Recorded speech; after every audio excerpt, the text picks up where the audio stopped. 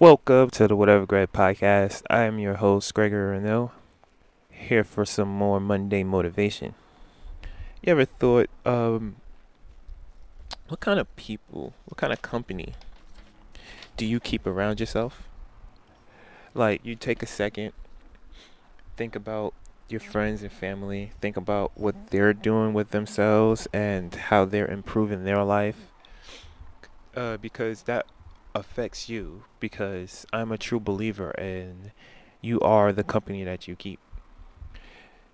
If you have friends that always motivating, always pushing themselves, always going out to do more, to learn more, to read, to run, to race, to improve their fitness, to build a better life, you will essentially take on those qualities and you will build your life. You'll get better. You'll keep up with them because you won't have that sense of being felt like you're being left out, being falling behind.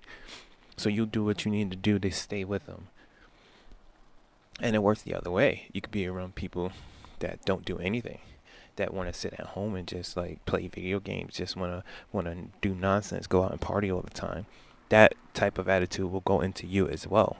But if you're not this type of person, then you have to make that change. You have to break apart from them. And if they are your friend, they need to understand why you're making this move for yourself, because you don't have to always be around these people to call them a friend. A friend should always motivate you, should always push you to be better. And if they can't push you to be better, then sorry to say, but they're not your friend. Actually, I am not sorry to say that. They're just not your friend. You're always supposed to be around people. The company that you have around you should always push you to make sure you're doing better, just as you're trying to make sure they're doing better. Because that'll all essentially make all of you do better.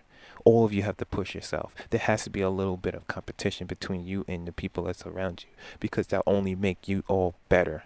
You all eat. When one eats, they all eat. That's how it's supposed to be. That's how it has to be. And that company will affect your life more than you actually know, more than you will agree to, will accept, because they are your life.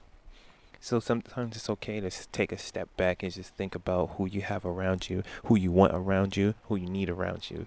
And that will be a move that will best fit you. And that's the most important thing.